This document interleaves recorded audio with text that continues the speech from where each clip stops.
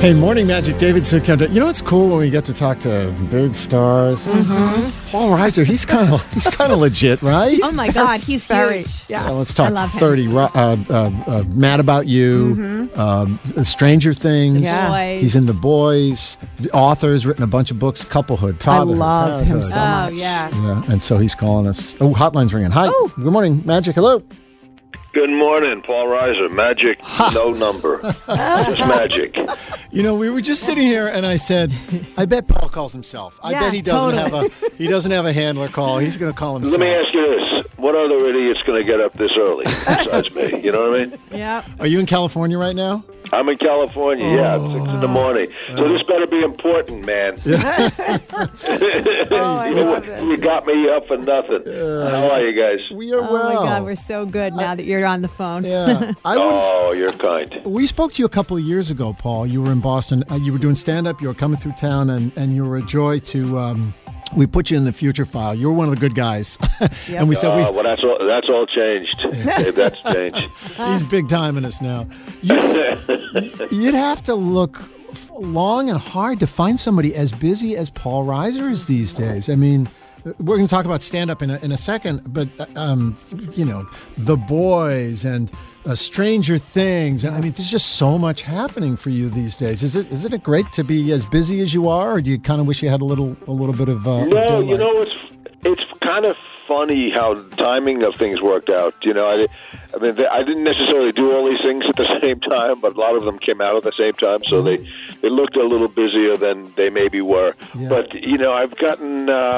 it's just been funny to me how some of these opportunities come up, and, you know, like The Boys, and it's not my kind of show, and then I saw it and I went, wow, this could actually be fun. Yeah. So you never know. There's no real rhyme or reason to my planning here. Just something comes up, and if it looks fun, we do it. Yeah, I've been a fan of yours since Mad About You, but I have to say, the season 4 of Stranger Things, when you're Dr. Sam Owens, I love your character in that, but I have to ask you, I cannot figure out if you're a good guy or you're a bad guy. I'm like so confused. Me personally or the character? It's touch and go either way. You know what's funny? That's the first question I asked the Duffer Brothers when I first met them. And they were very cagey. They didn't give me an answer. And I don't think they knew. But so far, I've been good, right? I don't think I've done anything you've been bad. pretty good. Yeah. I protected the kid, but who knows what happens later? I know less than you. Yeah, and how fun to be a part of a show that's become such a smash hit. Well, yeah, I like to think that without me, they got nothing. That's my That's thing. right. Glad you came on too board. Self-centered? Yeah. You brought it. They were floundering, and then I kind of, Gotta get this steered Paul the ship for Reiser. them. Yeah, exactly. I want to just follow up with that just for a second. And by the way, congratulations, you were nominated for an Emmy for your role in Netflix's The Kominsky Method. But just back to Stranger Things for a quick second. That show is such a throwback, and it's got such an attachment for so many people for such a fun time, a fun era. And you're with Matthew Modine, Winona Ryder. You're with so many people that, like you, lived real time in that time and were so successful in the 80s and the 90s in that time frame. Why do you think that's hit such a chord with people, that time, that era, that way of life? That's funny. You know, I think people... Well, first of all, I think it's a very rare thing that a show can work for a whole family. I mean, it sounds so corny, fun for the whole family, but you never hear of that anymore. But I hear all the time people, my 10-year-old loves it, my 15-year-old loves it. So there's something great about that. But also people just like reliving their youths a bit. It's for people who were around and driving, or for who those were formative years. You know, when I was growing up, it's like I loved movies about the 60s. It's like, it just takes you back.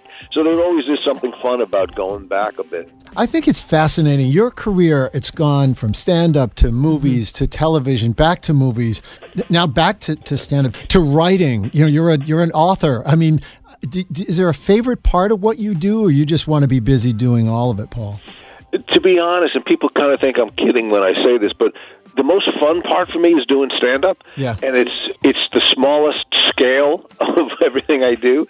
You know, I'm going and I'm playing, lovely theaters and sometimes some clubs, and it's just not at all the reach or the scope of any of these huge things, but for me, the act of doing it is the most fun. You know, that's when I started. Yeah. I think we talked about this last time. When I started 1,000 years ago, the goal was to be a comic. You know, I didn't think, I want to be in movies or anything. I just said, like, I want to do stand-up. Yeah. So it's always been my first love, and there's just nothing more fun for me than that. You're live, you're talking to people, you're getting instant feedback. It changes night to night. You know, it's just in and of itself, doing it is more fun than getting shot at by the military in Stranger Things. That's less fun. Well, you're coming to the Cabot Theater in October. Beautiful theater. Yes. Do you ever get nervous still going on stage? It would make me so nervous to worry if someone's going to laugh at my jokes. That's why I have not invited you up, because I knew that it would be traumatic for you, and so why put you through it? Well, here's the great thing about our country. There's no mandatory stand-up. You don't have to do it. Right. So, no, to me, I don't get nervous. I get excited. It's funny to me how, like, every night it feels like, oh, I remember this feeling from when I started doing this 1,000 years ago. You know, I mean, I was 18 the first time I went up on stage. I was in college, and I went up on an audition night, and I went, this is really something. It wasn't. I wouldn't say it was fun yet. It was exciting, and I'll tell you what's good. When you're 18, you don't know quite how bad you are, so that you're sort of protected by your own ignorance. You go, no, I'm looking forward.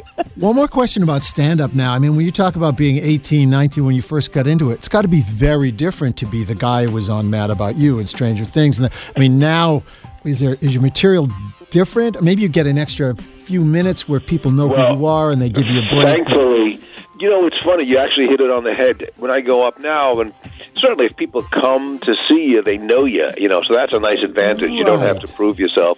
Somebody bought a ticket and drove to see you, they already like you. But that buys you about 40 seconds. That's all you get. Yeah, and then then they look at you like, so what did you call us here to say? Yeah. You gotta have your stuff. But I actually love the interaction, and I see now the audience that comes to the shows. Some of them are new, and they just know Stranger Things or something new. But a lot of them people that we've sort of grown together. Yeah. They watched Mad About You. We got married around the same time. Had kids that have now gone through and moving out at the same time. So there's this relationship just the minute we all get together. So it's been great fun to see that. I can't wait for you to come to Boston. One little known fact about you that I didn't know is that you're actually a musical guy. You were a music major, and that you co-wrote the theme song to Mad About You. Had no idea. Yes.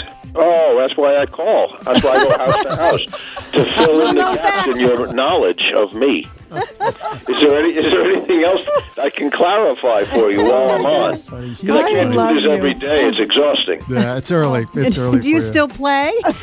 I do. I play all the time. Yeah, that's my secret superpower. Oh, I'm such a fan. This is so great. So nice. Yeah, thank you. When you come to the Cabot Theater in Beverly on October 22nd, for goodness sake, come and say hello. Oh, we will. All right. We will find you. PaulReiser.com to find out a little bit more. We thank you for getting up so early, especially on the West Coast, to join us. Man, my pleasure. Great to talk to you guys. And hopefully see you soon. Take care. October 22nd at the Cabot Theater in Beverly. What a good guy. I want to meet him. He's one of my favorites that we've had on the show. I love him so much. Good guy all around, Paul Reiser.